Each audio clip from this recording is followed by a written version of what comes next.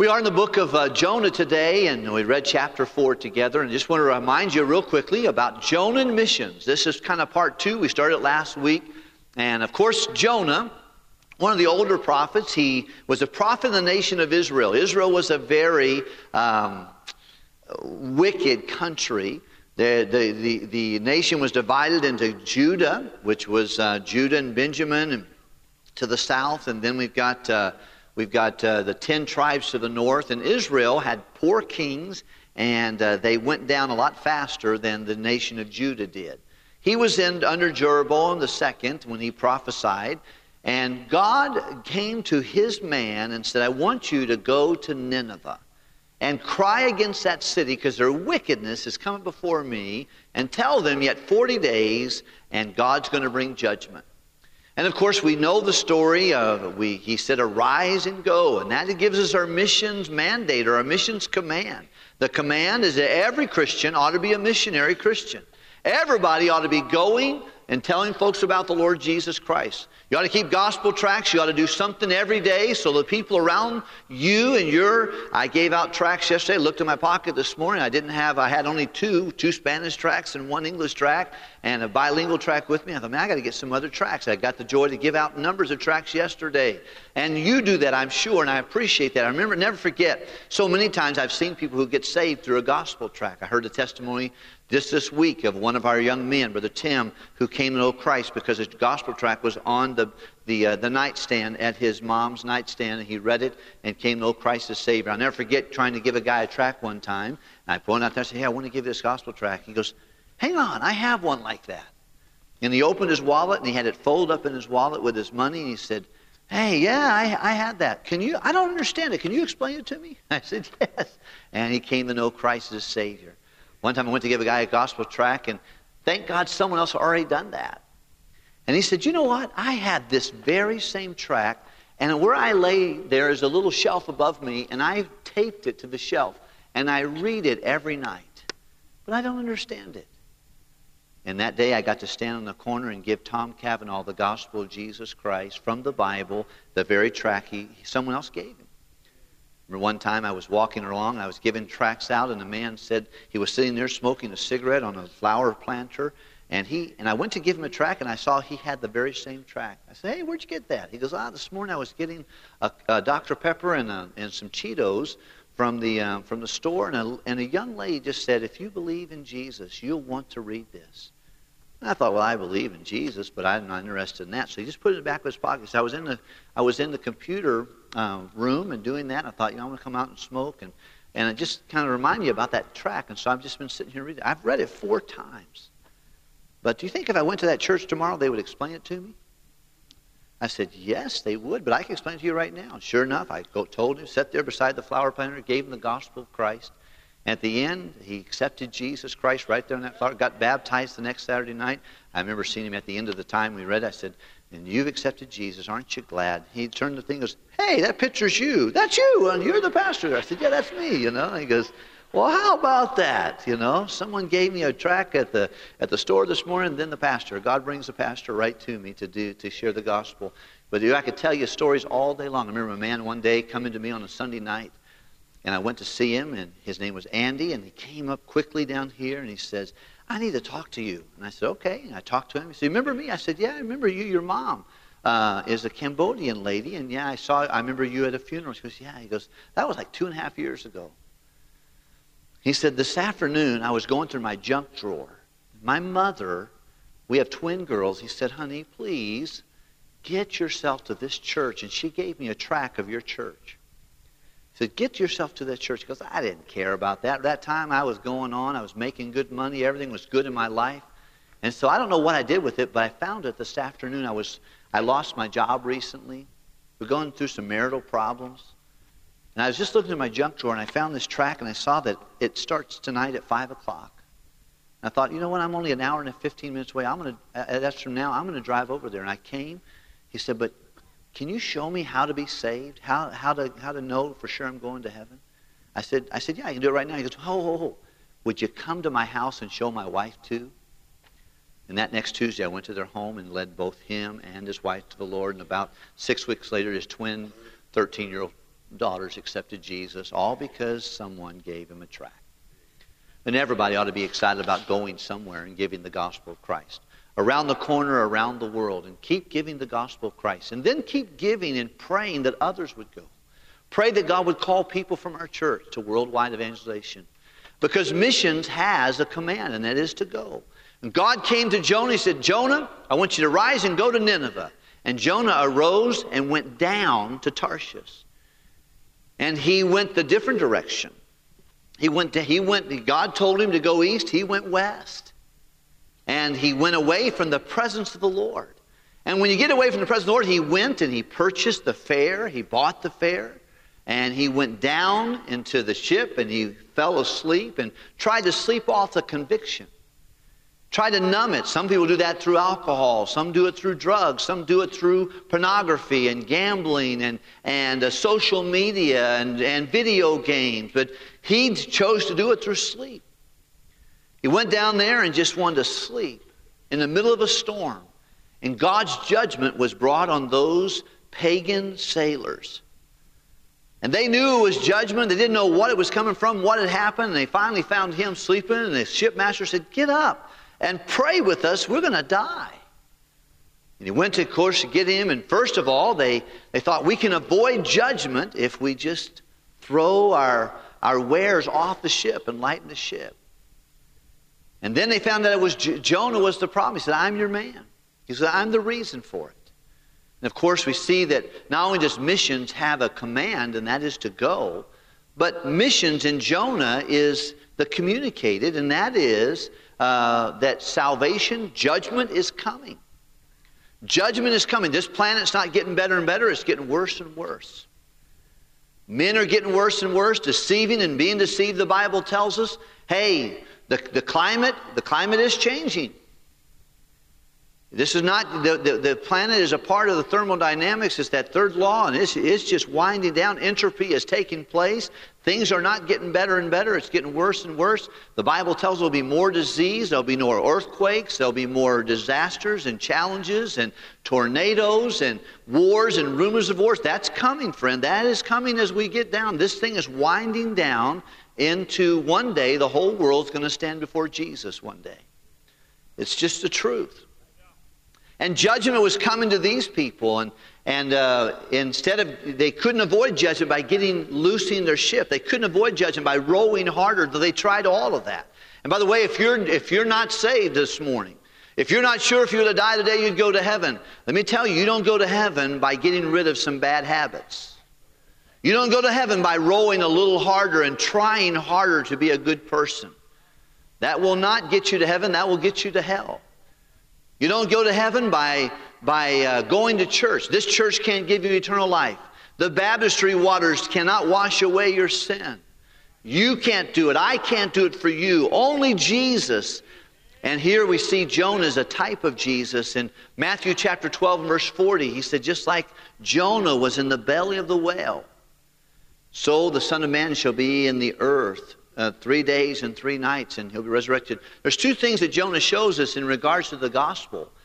Not only is judgment coming, that's number one. Number two is that it took the substitutionary death of one. In order to get the judgment taken off of these men, somebody had to give of himself, and that was Jonah, a picture of the Lord Jesus Christ. And then the supernatural resurrection. What is the gospel? It is the death, the burial, and the resurrection of Jesus Christ. So it's a picture of that. So we see, and that's what the world needs. Romans chapter 1, verse 16, the Bible says that I'm not ashamed of the gospel of Christ. For it is the power of God to salvation to everyone that believeth, to the Jew first and also to the Greek. You know how people get saved? Believing in the gospel. And that Jesus would die a substitutionary death. And he would raise a supernatural resurrection. And he would be able to forgive our sins. And we would put our faith in him.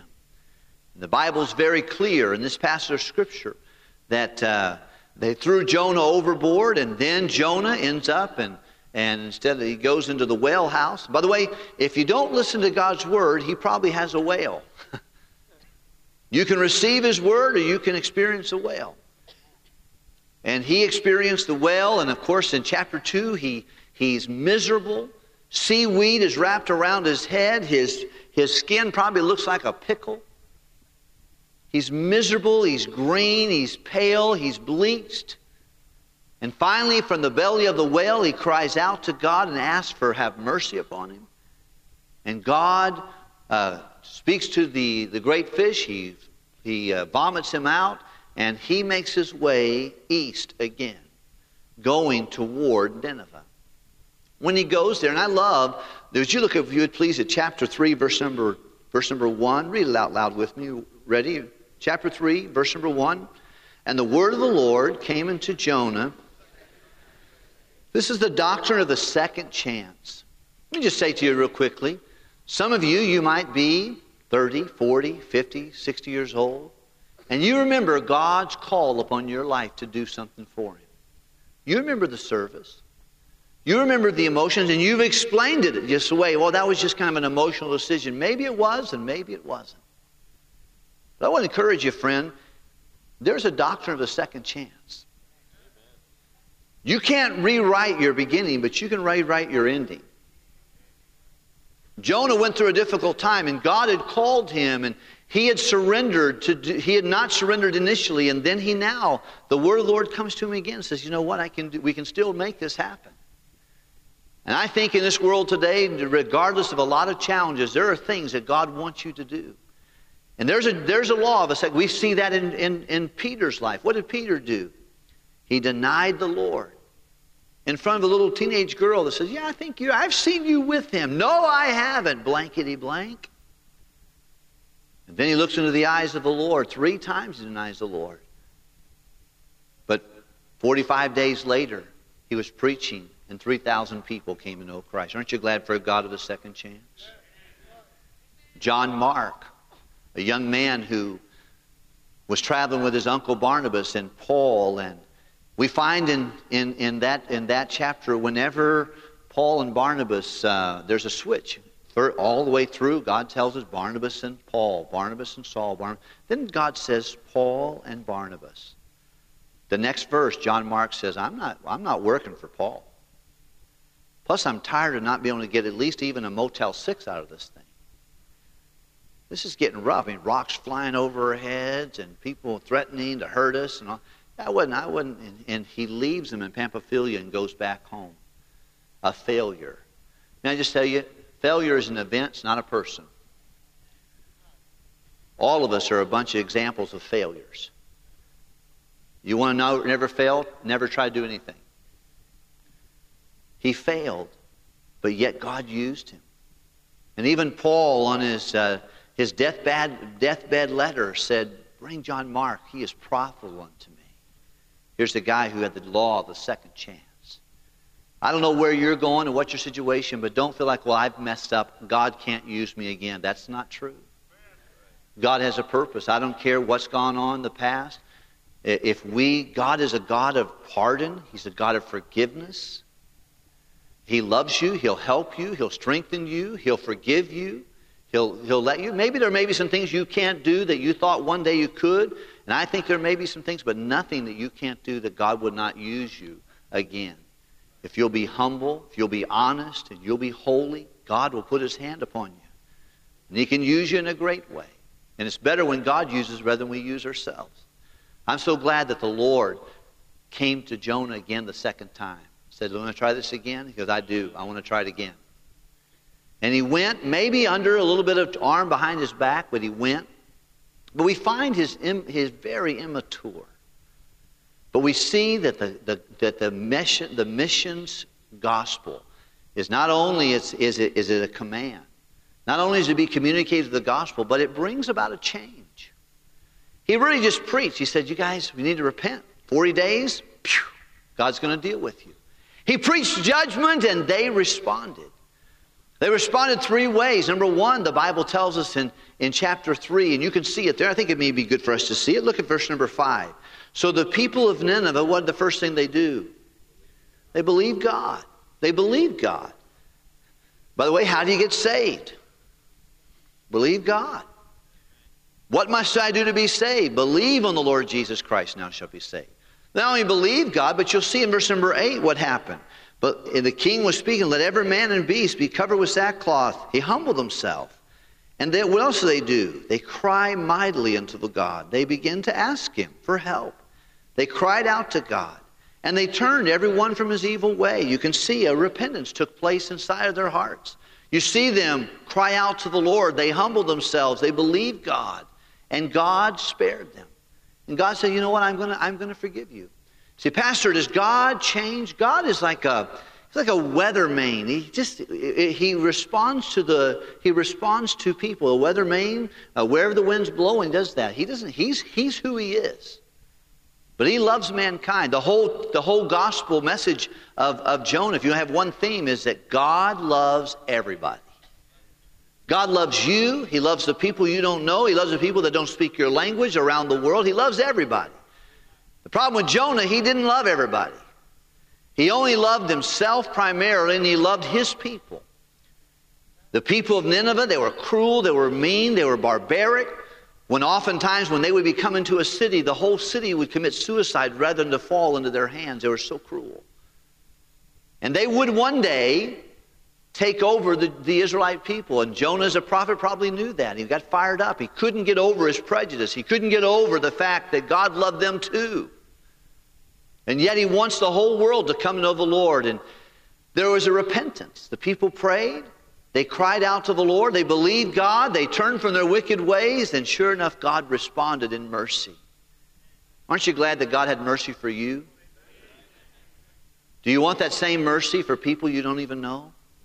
Do you want that same mercy for the folks in Cambodia or Madagascar, in Egypt or Sudan? People that are trying to dig wells to get water. People in the Amazon. Talked to Brother Faust this week. I've talked to some other folks this week, and they're trying to work through things to get the gospel of Jesus out.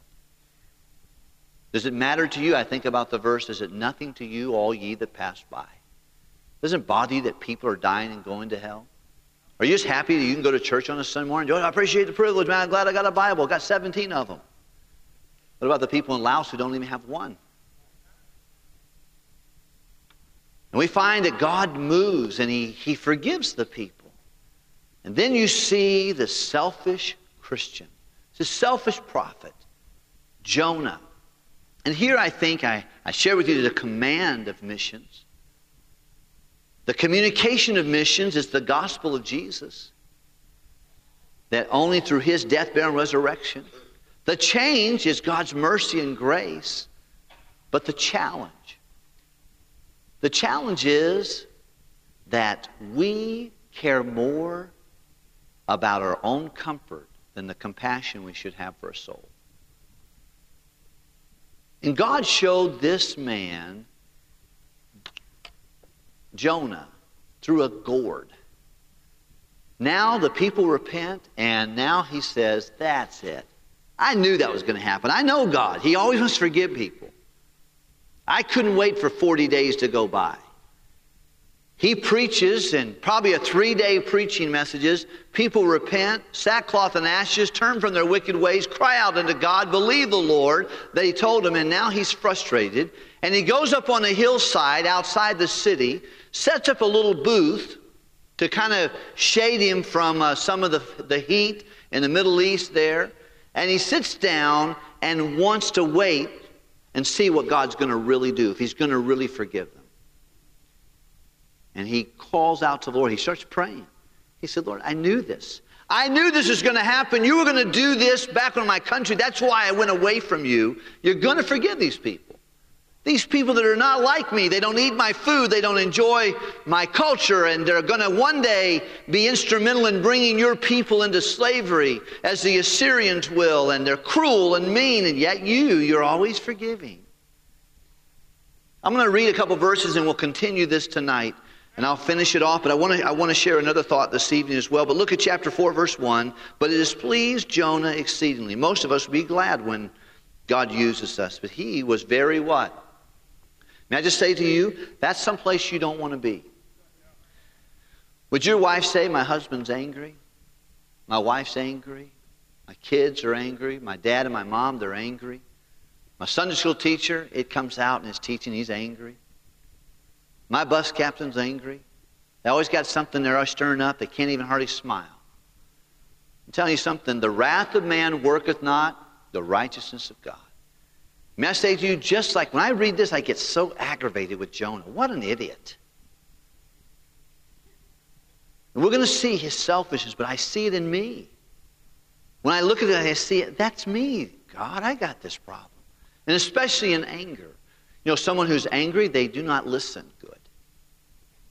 People who are angry really struggle to listen. If you ever get in an argument with an angry person, they're not listening to you. They're just waiting for you to be quiet so they can tell you what they want to tell you.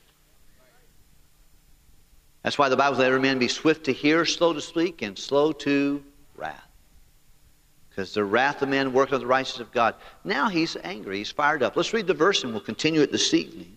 Verse number 2, and he prayed unto the Lord and said, by the way, there's like 10 or 12 references to himself here. It sounds like it's like Satan talking and how he was going to do. He says, Lord, he said, I pray thee, O Lord, was not this my saying when I was in my country?